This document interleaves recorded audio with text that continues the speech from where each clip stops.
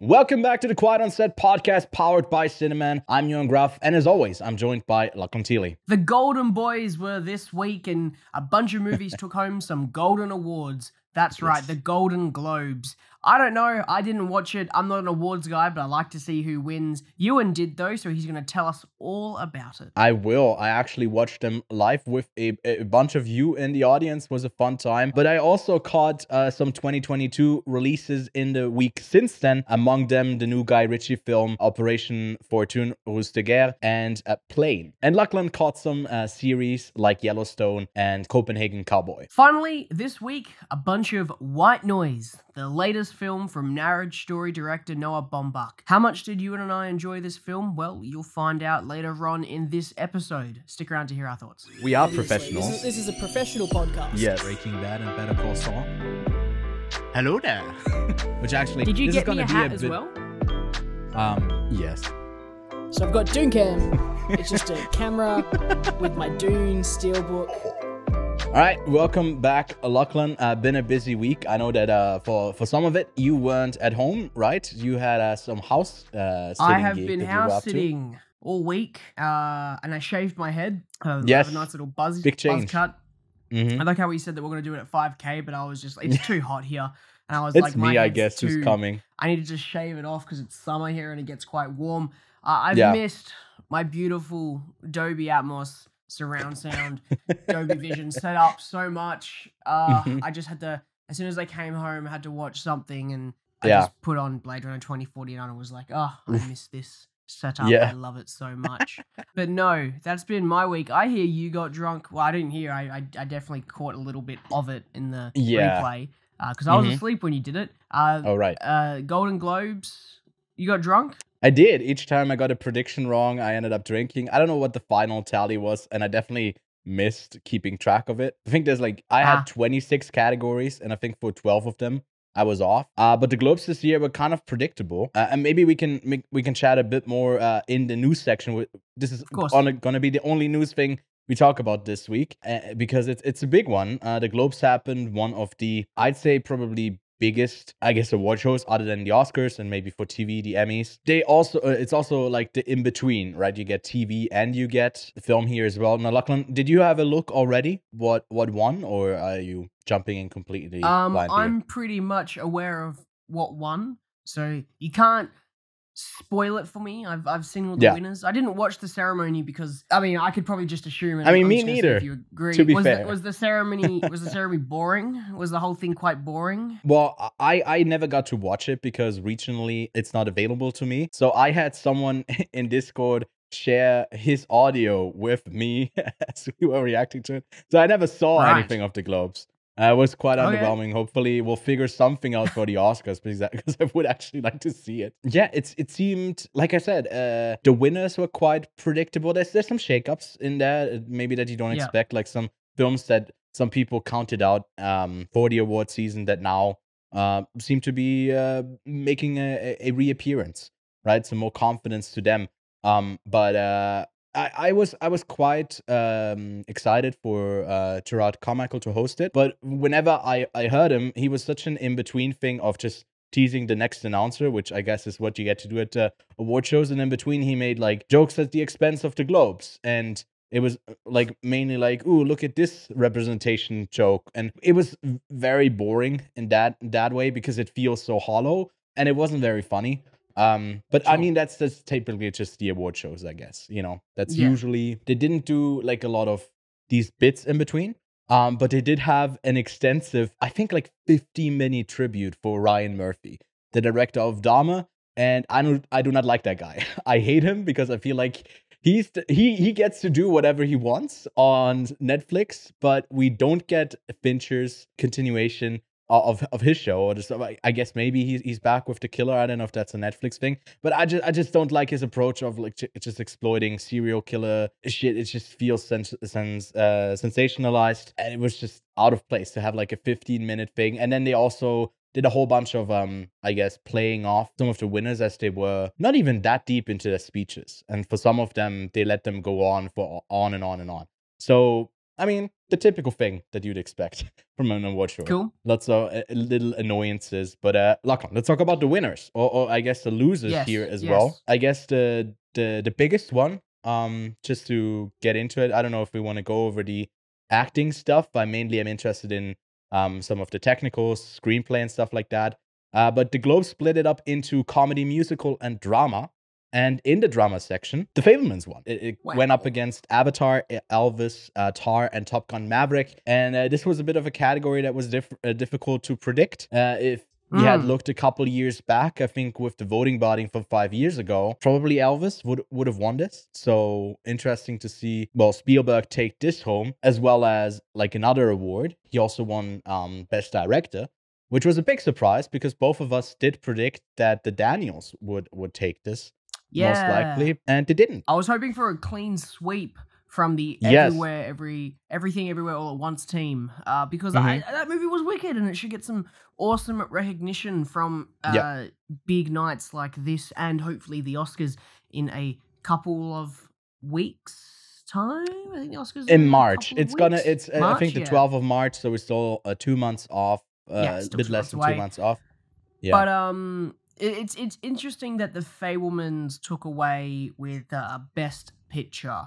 I can definitely see why, and I've always described. I think I've run this joke into the ground that it's the most Spielberg film of all time, as it's a Spielberg movie about himself.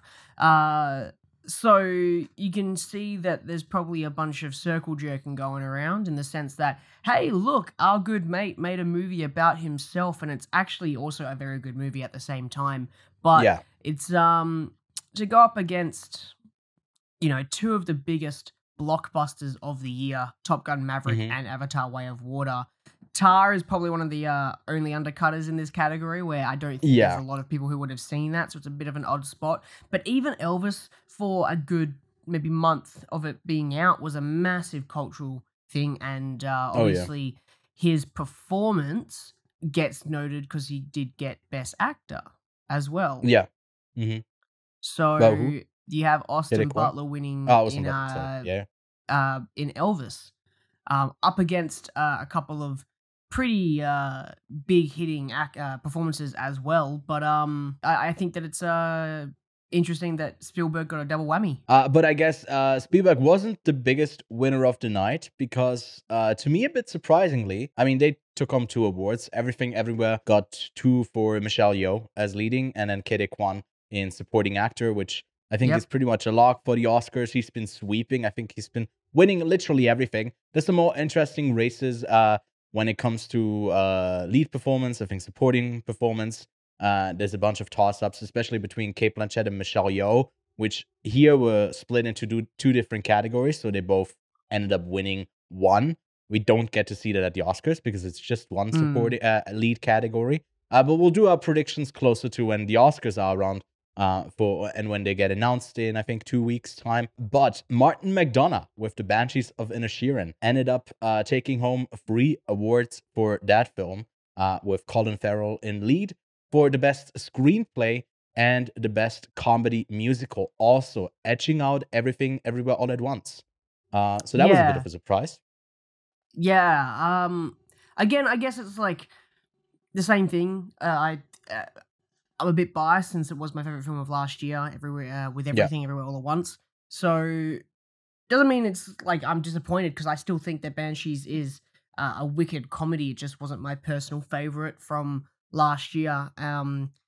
Glass Onion getting nominated is a bit of a fucking joke, though. I will say that. Well, what else do you go with? Comparing it to for best comedy. I mean, it is a comedy. Right? I don't know. I don't know how many other great I mean, I would have loved to see Bros up there. I don't think, Babylon, now that I've seen it, we'll talk about it next week. I mean, it's pretty funny, but it's, I don't know if it's the main intention. Maybe that's even more musical numbers with that crazy score, which, by the way, Babylon ended up taking just 1 award home for best score.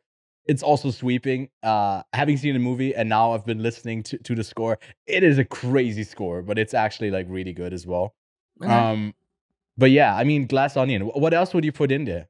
All Quiet on the Western Front. What's the fifth comedy Yeah, of the year sure. that's All big? Quiet on the Western Front sounds like a great idea, Ewan, to chuck Yeah, into a no, comedy slash yeah. musical. I don't know. I mean, a comedy slash musical. Maybe an That's actual a musical of the difficult year. We one. didn't get that many, to be honest. Yeah. So I feel like the strongest ones are represented here, and that was an interesting thing as well, because Glass Onion, after it released on Netflix, its ratings actually dropped. It was way better when it was Mm. just in theaters, and once it did hit Netflix, some worse ratings came in. But overall, I feel like it's an interesting shakeup. I think Everywhere is not sweeping everywhere just yet. I still feel like it is probably the front runner for the Oscars at the moment, but at least like in directing as well as in screenplay, because Banshees and Everything is in Mm. the original screenplay, and at the Yeah. Globes they don't do a differentiation. But the best original screenplay award is way more packed this year. When we get to the Oscars, because we do have The Fablemans, Banshees, and Tar, as well as Everything Everywhere in there. That's going to be quite an interesting race to follow. But Question for you, Ewan. Thoughts on yes, the Best Picture Non-English Language Award yeah, with that's such a meme. 1985, Argentina, Okay, so 1985. you've seen the Trial of the Chicago 7, right? The Aaron Yeah, Sorkin film. yeah. It's that, but Argentinian. It is like, it's Sure, nothing interesting other than the subject itself, but it's not sure. presented in any sort of interesting way. And I would literally give the award to any of the other 4 films nominated there, even though I wasn't a big fan of RRR myself, and that's been getting heaps of love. Like, some people actually really wanted to be nominated for Best Picture as well, because it's not nominated it wasn't submitted by India for the international Oscar, so it won't be appearing there for anyone who's had their hopes up. All Quiet on the Western Front, Close, and Decision to Leave are all amazing films. They're all in my top 15, I think, of last year. And Argentina 1985 is very much like lower there. It's a solid film, but not. I feel like the awards were probably split on this, because we do have a strong year for a lot of these international films, and somehow Argentina ended up winning. I don't know how, but that's probably the most surprising thing that happened that night. Other than, I guess this bridges us over to what we've been watching, because Kevin Costner won best male lead performance in a TV drama series Yeah. for Yellowstone, which was also a Yeah. bit surprising. I don't know if it would be a bit surprising since I'm making my way through Yellowstone at the moment, and that's mainly Yeah. why, because I saw that, and you know how a couple weeks ago when we were just talking about our favorite films of Mhm. 2022, how I kind of said I missed out on a lot of television. Yeah. I decided that I'm going to watch a lot of television. So I guess we're moving into what we've been watching now.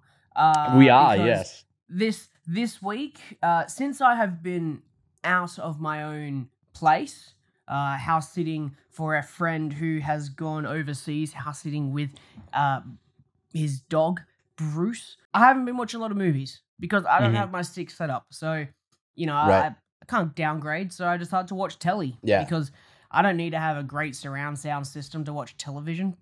What is this? It's the silver screen, not the gold screen.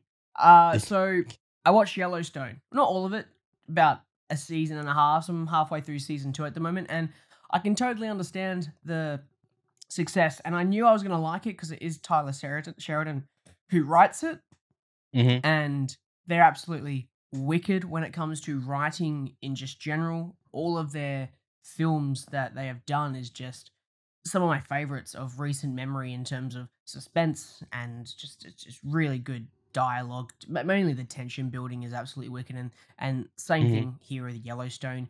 Yellowstone is basically cowboys with lawyers. That's pretty much what the show is. It's not like a Right. super duper cowboy thing, which is funny because I've just come off of recently replaying a little bit of Red Dead Redemption 2, so I was in this cowboy Right. mood, and yeah, it's just cowboys with lawyers. It's great. But Cool. other than that, I've been keeping my way through Supernatural, and I watched episode 1 of Copenhagen Cowboy, which was Ooh, a yes. interesting opening movie, opening episode, I should say. Forgive me, not opening movie. It's a very Yeah. interesting I guess, concept. And Nicholas Wifing Ren is an interesting fellow. I think I spoke about watching the first 5 seconds the other day, and I decided to sit down and watch it. But no, yeah, I really like his visual style. I like some of his storytelling techniques. But more importantly, I just like weird shit. And it's definitely got that down pat. So yes. Oh god. So no, yeah, I'm sitting my way through that one as well. But funnily enough, there's a movie on your what you've been watching that I'd like to ask you about, because I just want this guy's comeback to Korea to come come back. I just said come back to Korea to come back. That makes no sense. FYI, I'm a little bit hungover. I am after a comeback story, because his recent films have not been too good. I'm talking about Guy Ritchie here. You are talking. Yes. They haven't been to the same level as Snatch, Lock, Stock. You know, his previous films. I mean, I as much as I didn't like The Gentleman when it came out many years ago, I've kind of grown to enjoy it a bit more.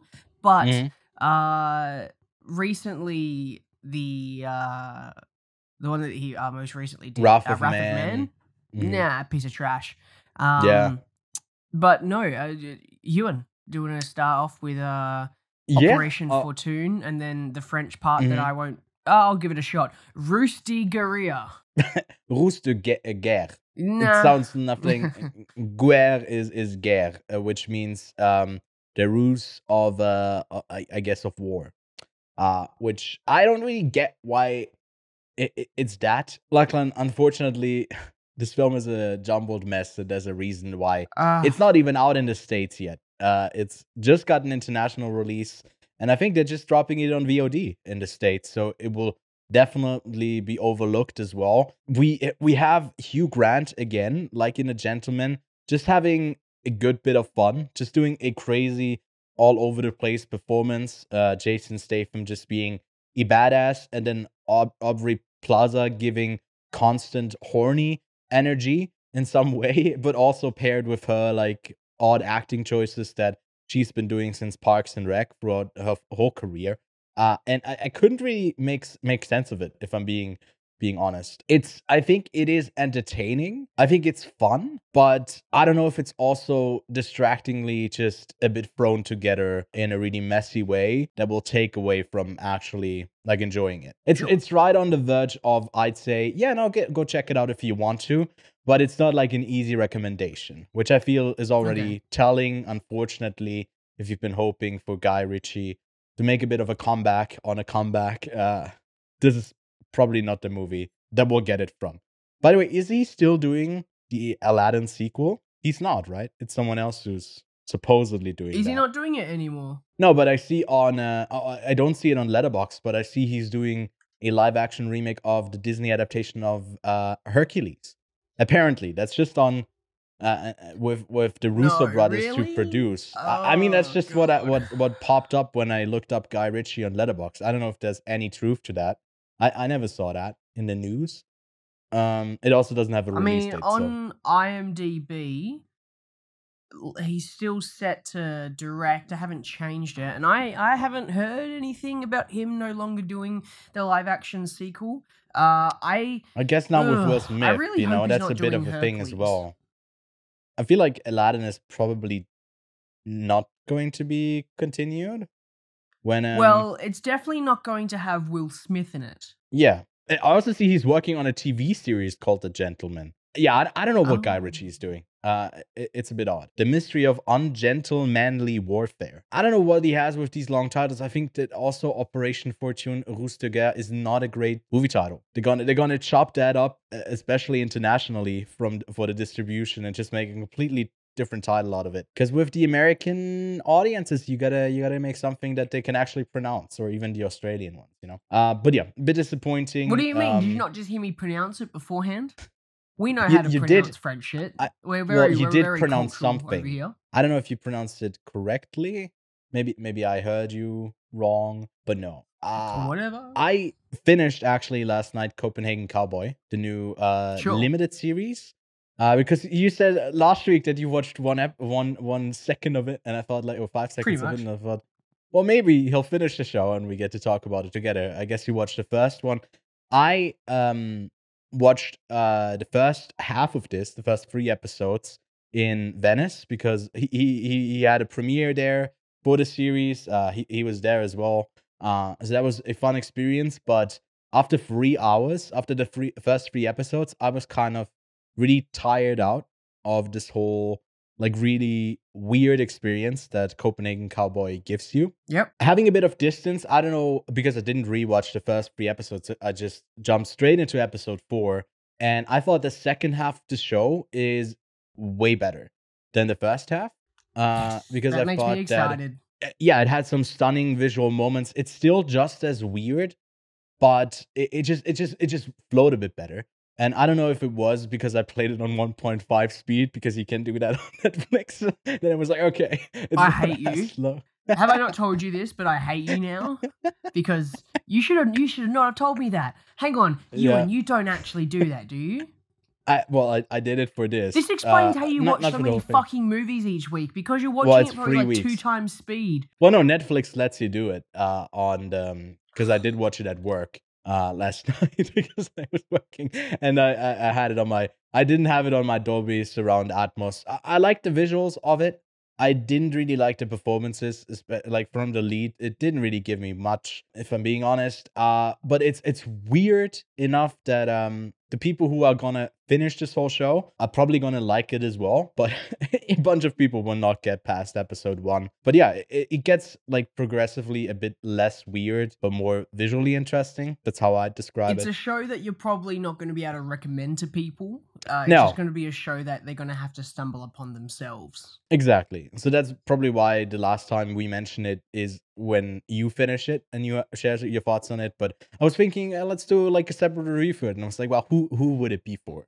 No The one's people who gonna watch it, yeah. Copenhagen Cowboy don't need to hear our thoughts on it. They can just experience it for themselves. But yeah, that's that show. I would say stick with it, especially because you're such a big fan of his. And then I have a bit of a deep cut recommendation, actually, something that I can recommend. One of the qualifying Oscar shortlisted animated shorts called Ice Merchants that you can go see for free right now, I think on The New Yorker. I'll make sure if I remember to link it in the show notes or in the description. But this is really a simple story of a it's a short, it's just 14 minutes long, of a dad and his kid jumping down from like, I don't know, the little house up on a on the side of a mountain into the town, doing things, and it's a bit of a montage of them together. There's not really any dialogue there, but the animation style is like super fun. It's very pretty. It has like a really sweet ending, a bittersweet ending that it left me almost with a tear as well. So it's a sweet little animated story that's currently, if I had to pick it, it's I think also the only film I've seen probably that is shortlisted from the animated section, but definitely give it the Oscar. It's a great one. So go check that out. Got one more thing from 2023. If you've been wondering what Gerard Butler has been up to, other than, I don't know, Olympus That's not a has question fallen. you should ask yourself. No, I mean, I just realized that he's Scottish, and I was like, hell yeah, solidarity. I don't know if you watch the Fallen series, the like Olympus has fallen, Yes. London has fallen. Yes. Now And they Plane are has fucking fallen. excellent. He's stranded on some little island in the Philippines that's like ruled by militia, and now he has to make sure that his passengers survive as they are taken hostage. And it's that type of action film that you expect to be horrifically bad, but it's actually But quite it's not. entertainable. It's good. It's quite entertaining. Yes. Gerard Butler is wicked. He's pretty good in it. I don't know. I haven't seen the Fallen films other than I think the first one, Angel Has Fallen, and then I had no interest in watching the rest of them.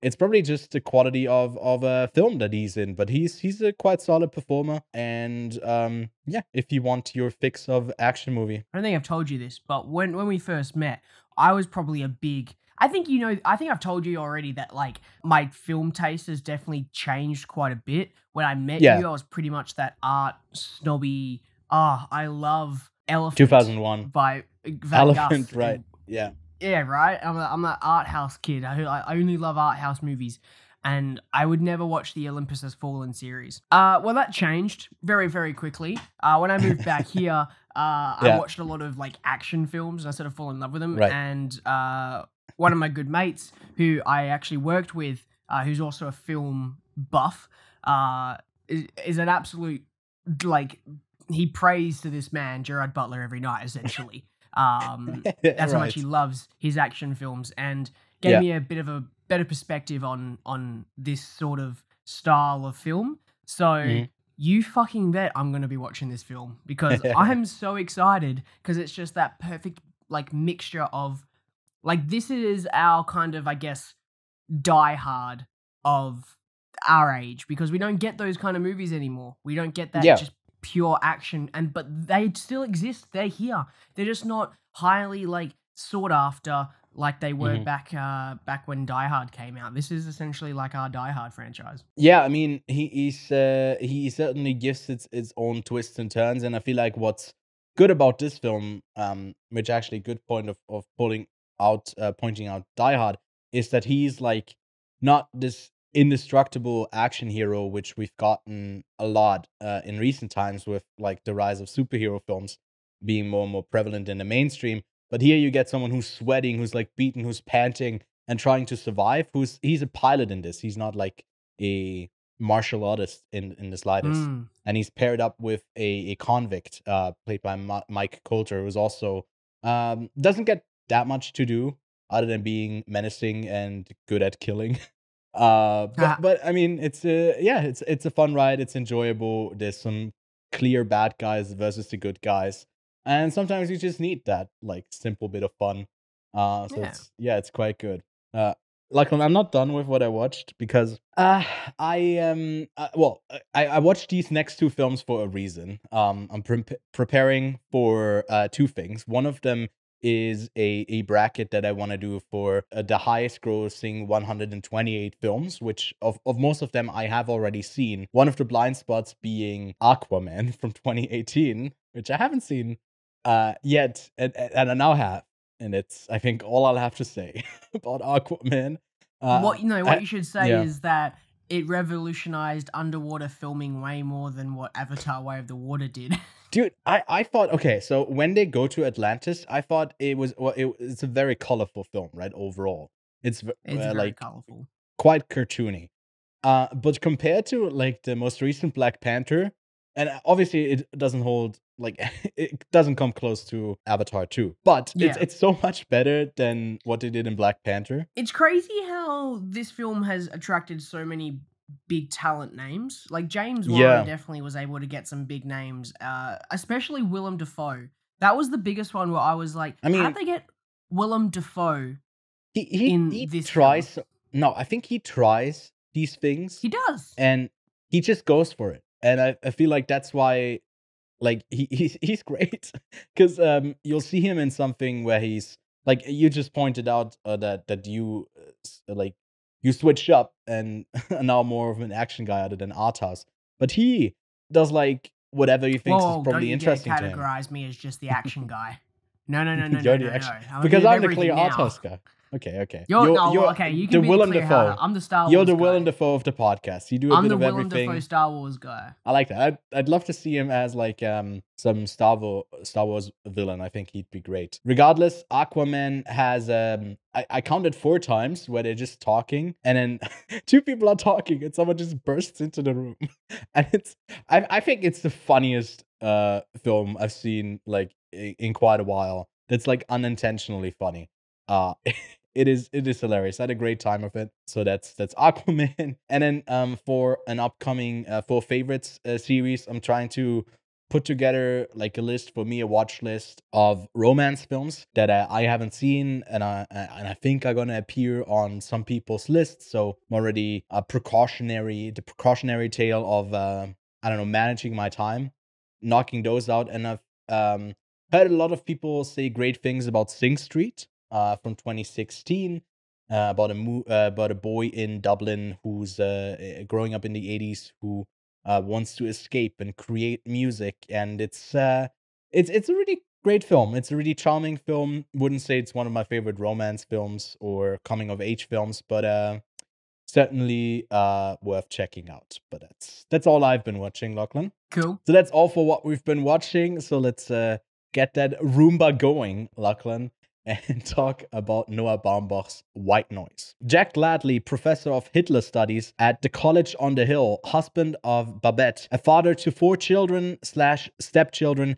is torn asunder by a chemical spill from a rail car that releases an airborne toxic event, forcing Jack to confront his biggest fear, his own mortality. So that's White Noise from Noah Baumbach, coming in at a runtime of 136 minutes. I had a high budget of $100 million and is a Netflix production and the novel adaptation of Don DeLillo's novel of the same name.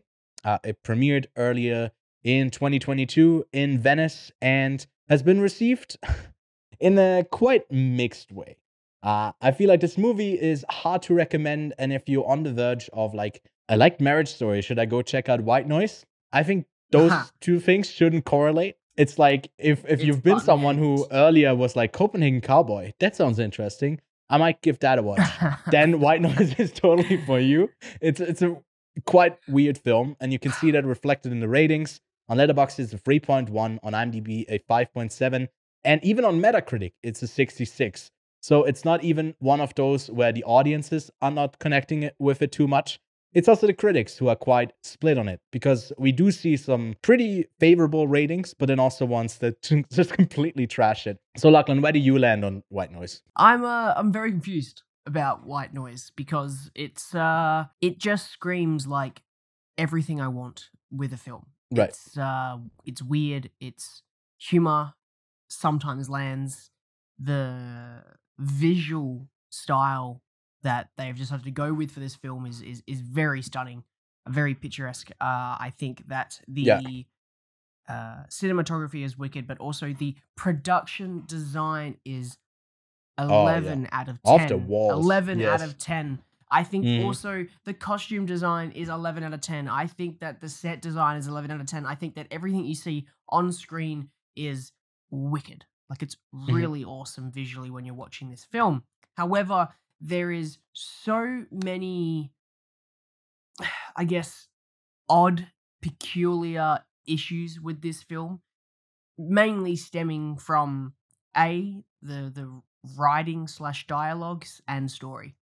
I think that this book was known as it's impossible to essentially adapt to screen. I think that's one of the things about this novel that I haven't read this novel myself, but I have heard that it is a hard adaptation to do. So whatever I've read Don DeLillo was, you've read it, and I've read thoughts? it. Well, I didn't read it. I listened to the audiobook. So I don't know if that counts as you reading. make fun of me for not reading, but you don't read either. You just listen.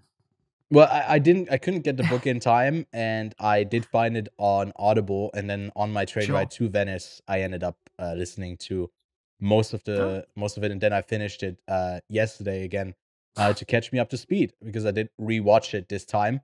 Sometimes these like Venice films don't get the rewatch treatment, but White Noise did actually get it.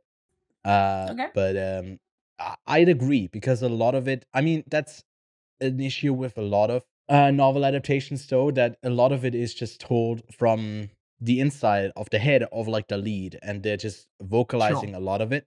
And I think how Baumbach goes about it, I feel like the script is also, like, I wouldn't say the script is its downfall. I did read the screenplay because it's also up for, I guess, some awards contention, and I like it a lot the way that it's written. But it's just that the dialogue is very much, it's not I wouldn't say stagey, I don't know how to put it. It's very just Baumbachian. It's what he does. I've seen a bunch of his films, and there's a lot of dialogue usually, and I don't like that as much as well.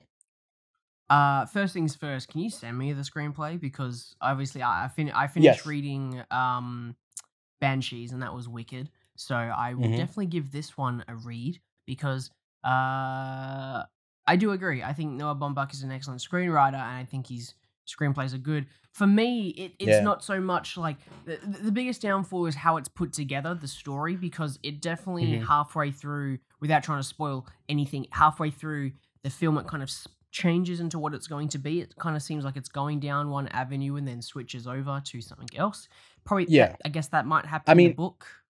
yeah. I mean, this is not a spoiler, but I guess the chemical spill is more of like an inciting incident. And we can talk about this, I guess, a bit more in spoilers, but I feel like this film is also one that you can talk a whole bunch about without actually spoiling stuff, because there Mm. is that much like on the technical side of it as well. But yeah, I mean, it is in it. When I first got to it, there's like I'd say even another turn later in the story that I found quite came out of nowhere for me. But now, having seen it a second time, it kind of flows a bit better, in my Sure. opinion. But that part was kind of just out of nowhere in the book for me. But the airborne toxic event is just a catalyzer of the biggest overarching theme, which White Noise is about death. I don't know what White Noise is referring to.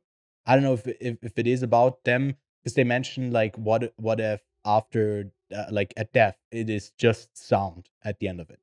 You don't hear anything but sound. Um, Mm. which would be white noise, right? So I don't know. It's just it has a lot of themes in it that I didn't really care to think about too much. Other Read than I guess into? the most Sure. obvious, yeah. Other than the most obvious one of death, like I feel like the maybe we can talk a bit more about spoilers. So I'll give a spoiler warning right now. I'd say if you like Noah Baumbach's writing, and the style that his characters talk, you'll have quite a good time with White Noise, and I also go think give it a try. this might be a bit of a stretch, but if you've watched Adam Driver's Annette, it's Oh yeah, very different in what Annette's trying to say, but it yeah, has a lot of similar, I guess, theatrical moments in it. and comedy as And well. I feel to like get back onto what you said about the staging, I guess how it feels like it's a theatrical play with how characters move around and how they vocalize and just sort of monologue for a good 30 yeah, seconds. And there's an excellent scene between Adam Driver and Don Cheadle where they are monologuing together, and I have to yeah, admit that is one of my biggest highlights of the film, because it was structurally like everything just came together, and it was like, why is this part just so good and everything else just seems to be, it's not fully I guess adapting what the book is trying to be and what message it's trying to bring across, because I feel like then throughout the rest of the film it's sort of just a mishmash of genres and ideas. yeah, And I mean, we can get into it with spoilers because yeah. maybe we should, I mean, but for yeah. me, yeah, go ahead. The novel thing is also, I feel like it's a bit more morbid. It's a bit more cynical that this ends up being, because I feel like there's a certain warmth that still comes through in this, even if it's like the outlook is, well, there's an airborne toxic event that will all kill us. But the overarching thing is like, well, that doesn't change a thing because we are all going to die regardless. And I think that's like the point that it kind of makes through its characters and their choices, that they make choices that aren't good for themselves, or that maybe, I don't know, even threaten their health. But it ultimately doesn't matter because the end point is still the same. And I found the novel to be a bit more dreadful in that sort of way. Sure. But let's get into spoilers, actually. And maybe we can. So I guess Don Cheadle, and that lecture, 1v1, or maybe even playing off of each other. I found that dynamic, like Don Cheadle was kind of an underdog hero for me in this. He was so funny whenever he was on screen. He didn't miss. He was very pleasant to see on screen. What are you doing? He absolutely. Well, cat. Yeah, they just go. They're just going crazy. They're like, I don't know what they saw, but anyways. Yeah, no, Don Cheadle was wicked. He just pops up randomly throughout. and you're kind of just like Yeah. enjoying every single moment of it, how he seems to kind of like Have really the like hots for Babette, as and well. just likes to Yes. keep reminding Jack how hot Babette is, and I'm just like, what is going on with Don? Is Don Diddle trying to fuck Babette? I think that's what's going on here. Yeah. So, okay, as much as I keep shitting on like the story and everything, I like this film enough because I like these theatrical films. I absolutely adored Annette when it comes out, and Mhm. I'm massively a huge fan of Wes Anderson, who is very known for staging his films in a very theatrical kind of way, and a very I guess, very Mhm. 2D way, where White Noise Yeah. doesn't do that to the full extent. It's definitely still a film, but the monologuing from some of these characters are quite crazy. So, unfortunately, I haven't done a second viewing like you, Ewan. Yeah. And I think I might, but at the same time, Hmm. when I watched this, I thought it was going to be one of these films where I just go, I'm never going to watch this again. It's a Yeah. one-time movie, and I'm never going to watch it again. But I feel like going back will give me a lot more insight, especially if I do read the screenplay as well through its entirety. Reading what they actually say might also give this extra layer of depth to it, because I feel like Yeah. there's a lot thrown at you in this film, and a lot of it can go missing somewhere. So, I guess to start off with, the first, where should we start for this first act of this film? Like from the moment they get to the dinner scene where they're about to leave, or should we do it all the way till they get to like the camp? Because there's a lot that goes on in this first act. There's a lot that goes on, and it happens quite like the airborne toxic event. I think is like 30 minutes into the film. Yeah. And I don't know when they end up at the camp, because they do go back to that dinner. I feel like what is notable here is that like it has those screenplay setups of like them together in bed acknowledging that neither of them wants the other person to die first, and it like there's a through line for that, and it's definitely one that there's gonna be video essays on, like what White Noise says about death, what White Noise says about your own mortality, or the selfishness of romantic long-term relationships, where out of your own selfish need you don't want to be the first one to be left alone, or like no, the first one to leave the other person alone, whatever. There's a lot of that in there, and then I think it abandons that a bit more, and then it comes back around once it gets relevant again. But yeah, I don't know, because I struggled coming up with notes to talk about with you on this, because I feel like it's such an experience that it's hard to pinpoint these moments down story wise of what we should talk about. But I don't know, maybe you got a better idea. Okay, so I mean, we can just start off with this entire opening, I guess, act up until the point where we can kind of talk about where Adam Driver's character Jack learns that this airborne toxic event, that person punches it into the computer, like, you're gonna die. I feel like that's a good like stopping point, because that's kind of where the film changes, right? Yeah. And there's a lot of stuff that the film throws at you. So for me, when I was watching this, I was like, oh shit, is there going to be some sort of sci-fi aspect to this? Is there going to be some sort of alien invasion aspect to this? And that's where I thought the White Noise kind of comes into play. And then for me, I guess the film's first act isn't really much about death, but more about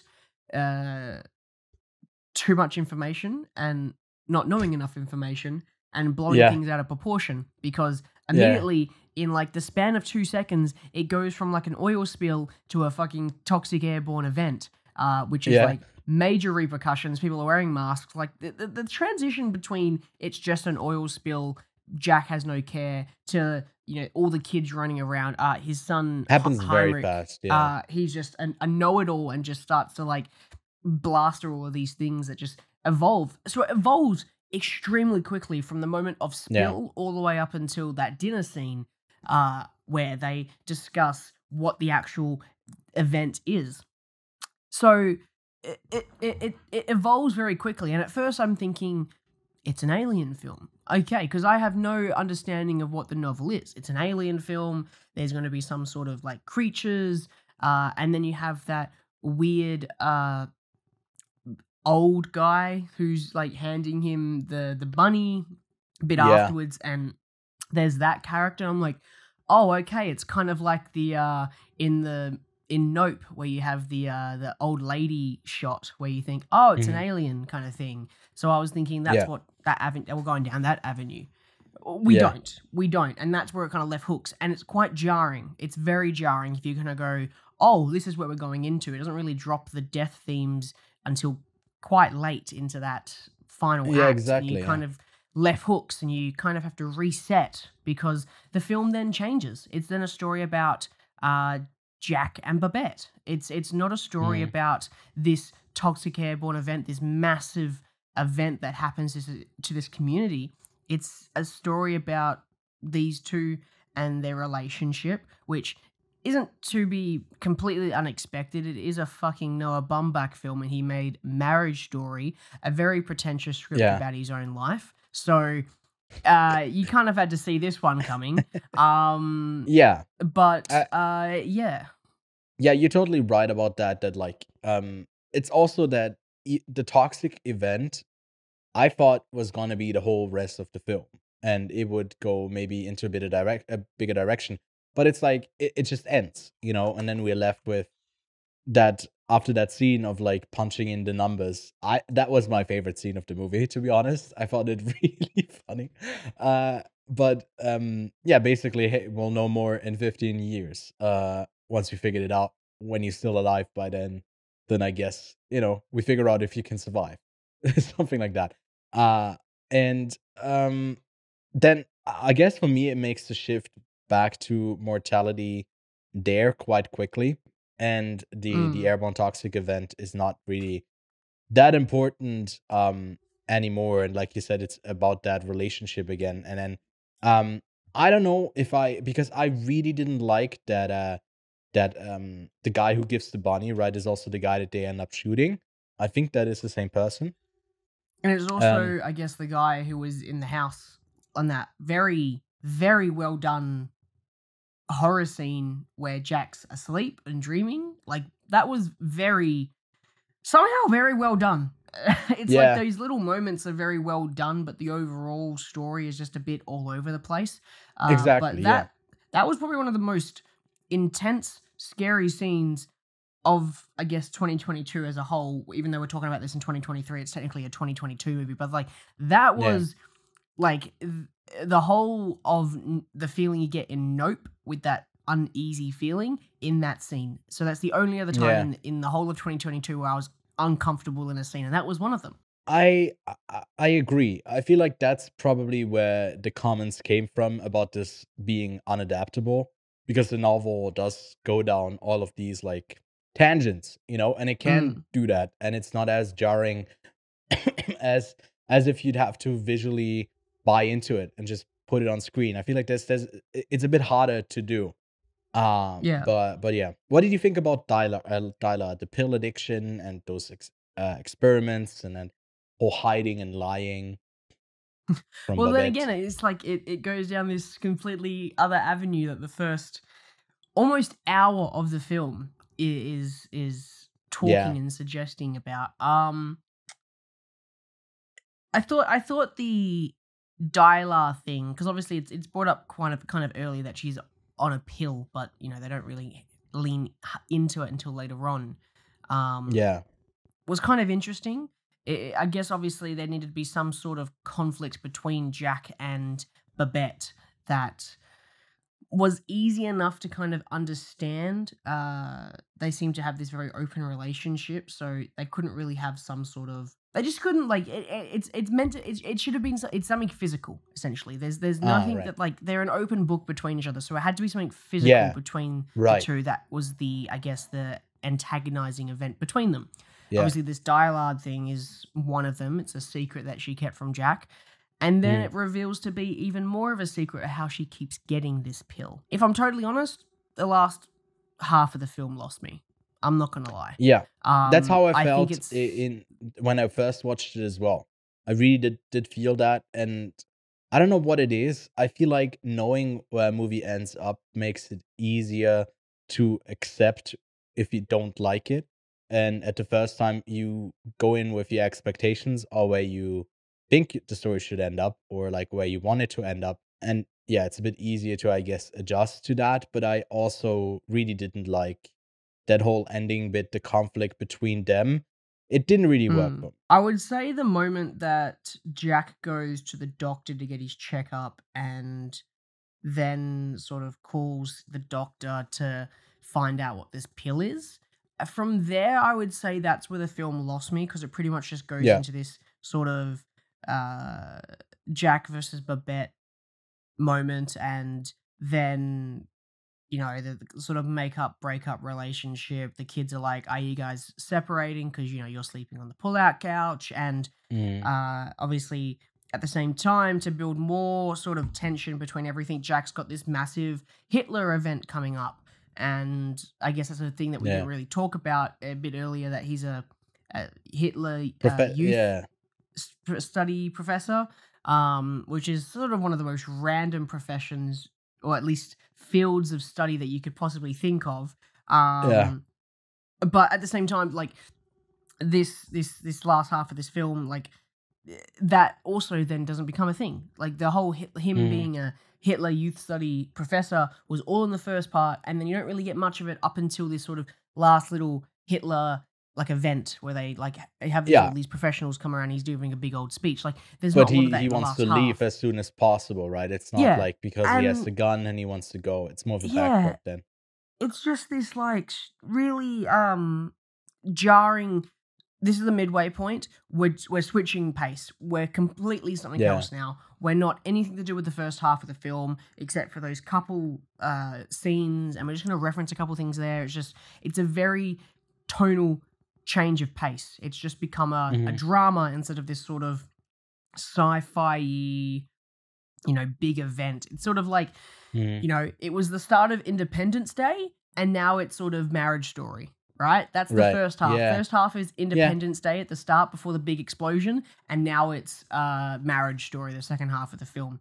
And even though I really enjoyed the the ending itself, in the sense that especially when they go to the nuns in the hospital, Yeah. I thought that scene where they're like Jack going to this guy, shooting him, I didn't really have anything attached to it, really. I didn't really care. But when Babette shows up and they're dragging the body to the car, he's still alive, they're all talking, they have this kind of like joke where you shot yourself. I thought that was quite funny. It seems to kind of make itself, it all of a sudden gets better.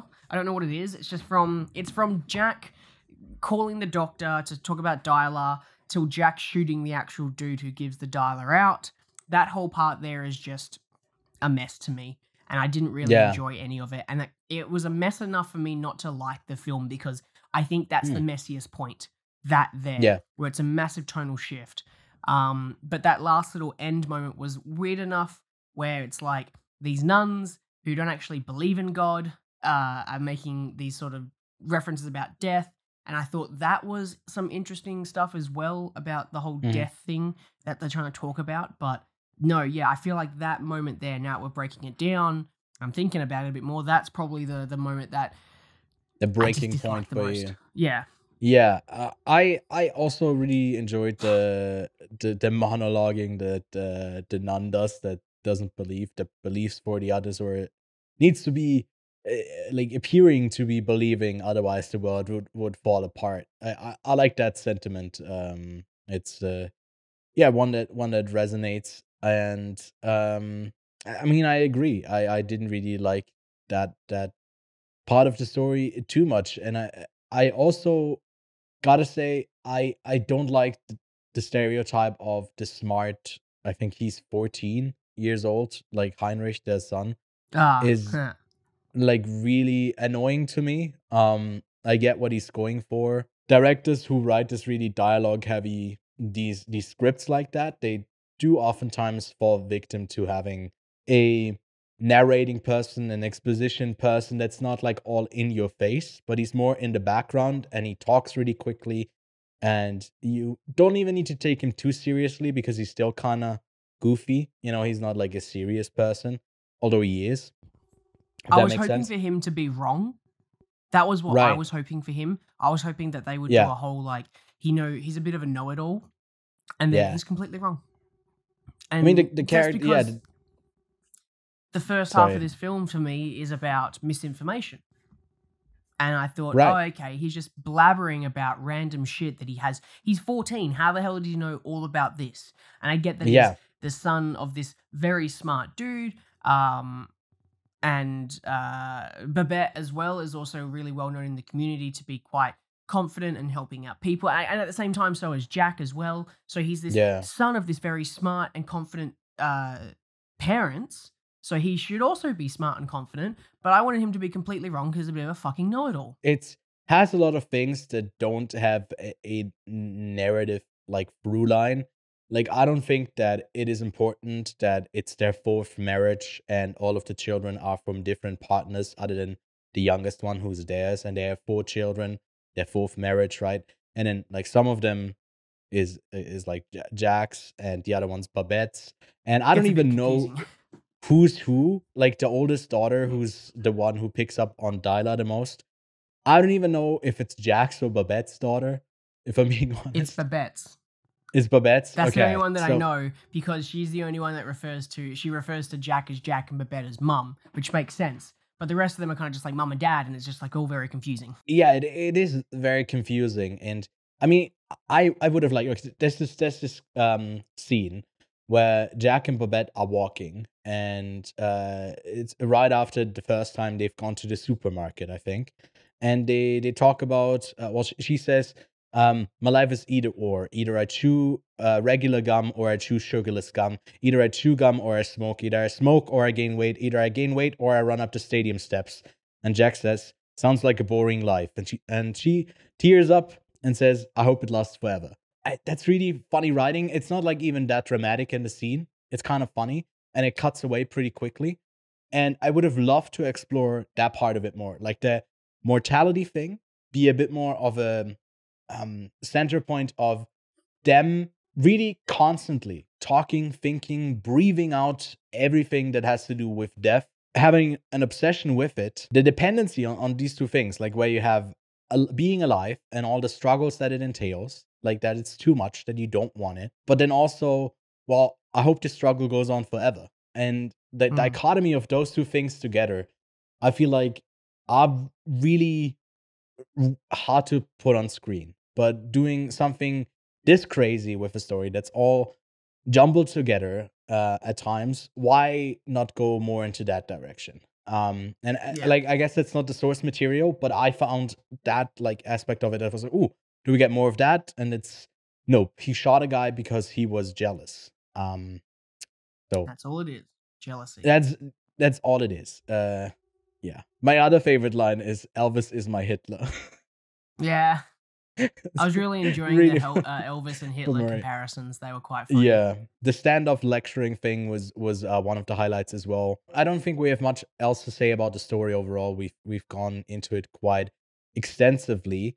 Now you did mention the production design. Maybe now in spoilers you can actually say specifically what you liked about it. Like, it's obviously a very colorful film. Was that like something that you enjoyed quite a bit? Oh, as I said right at the start, I absolutely loved everything that was on screen visually. Like it was Right. just a fever dream of sort of I guess I don't know what era to call it of America, because it's obviously it feels like that turning point of consumerism in America, where everyone's got a lot of stuff and they're all just learning their place in the world. So it's kind of like that, 50s era, sort of Yeah. 60s era America, where there's like this ultimate threat of death, this Cold War era.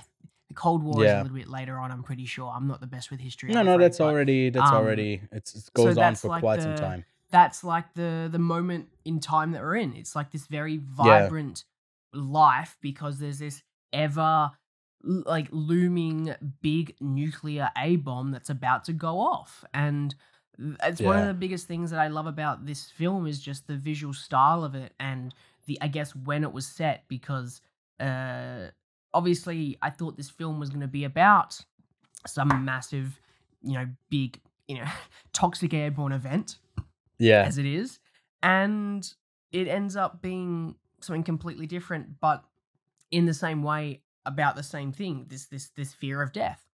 So, Mhm. changing pace halfway through isn't totally left hook out of nowhere, but it's still sort of a complete change of pace and direction that they're kind of, I guess, focusing on. That was the main thing that they were doing. So Yeah. I love the visual style because it's like, I guess, perfect for what it's trying to talk about. Um and yeah, I hope that it does get some sort of Oscar nod for production design.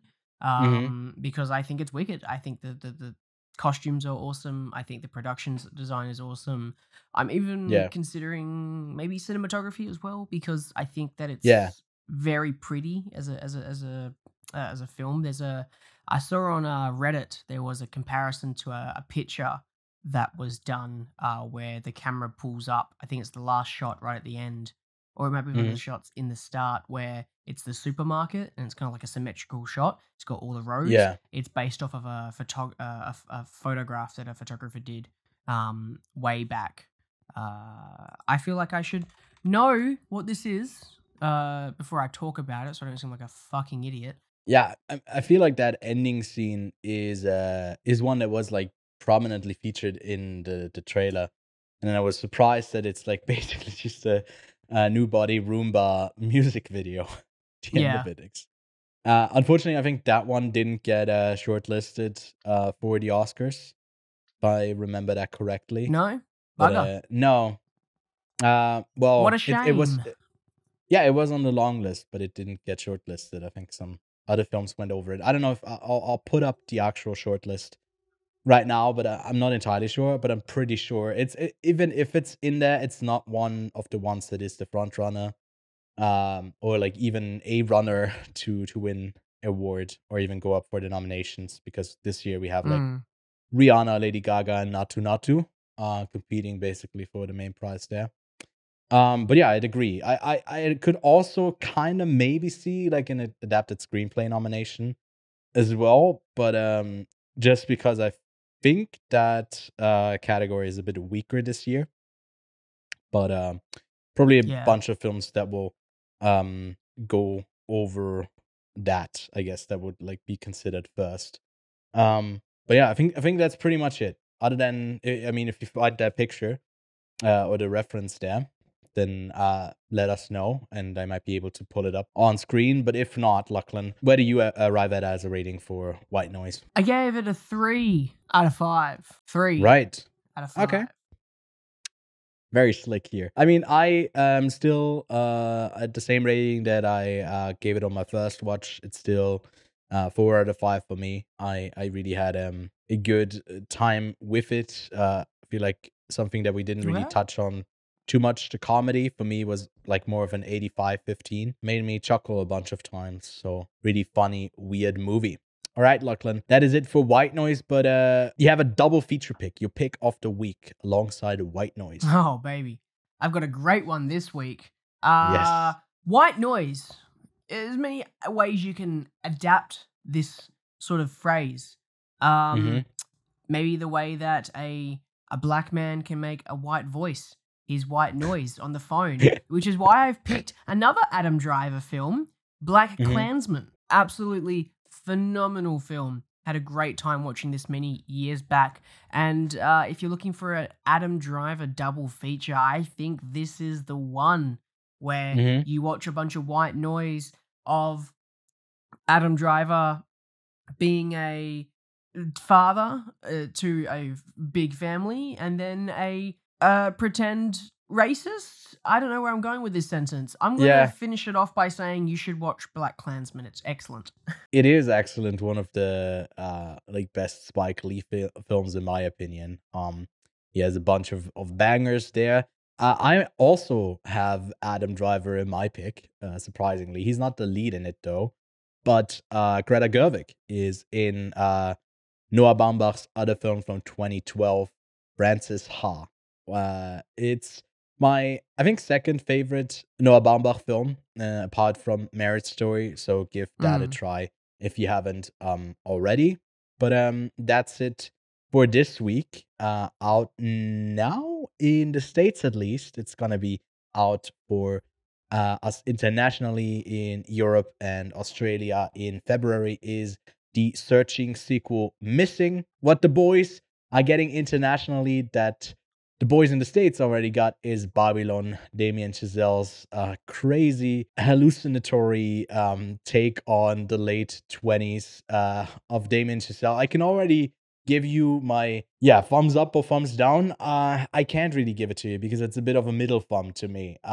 Definitely the weakest Babylon film. No, definitely the weakest Damien Chazelle film to me. I'd love to watch it again. It's one of those films, but coming in at a runtime of 190 minutes, I think it doesn't really justify being like that long. And it's, we watched those trailers that had a lot of energy. I think that doesn't completely translate on screen. It's more of like hectic, chaotic energy that's like comes up and then it just wants to have slower moments as well. It's a really fun film, and I want to see more of these films be done with that type of budget, but it just doesn't completely land. And to me, that's totally fine. I also feel like talking about the numbers and like box office is probably one of the most boring things you can do for a film. Yeah, that brings us to the end of this week. Next week, we'll get to talk about Babylon a bit more once Lachlan has seen it as well. So that will be our main topic. And then also get your, Oscar predictions ready, because we are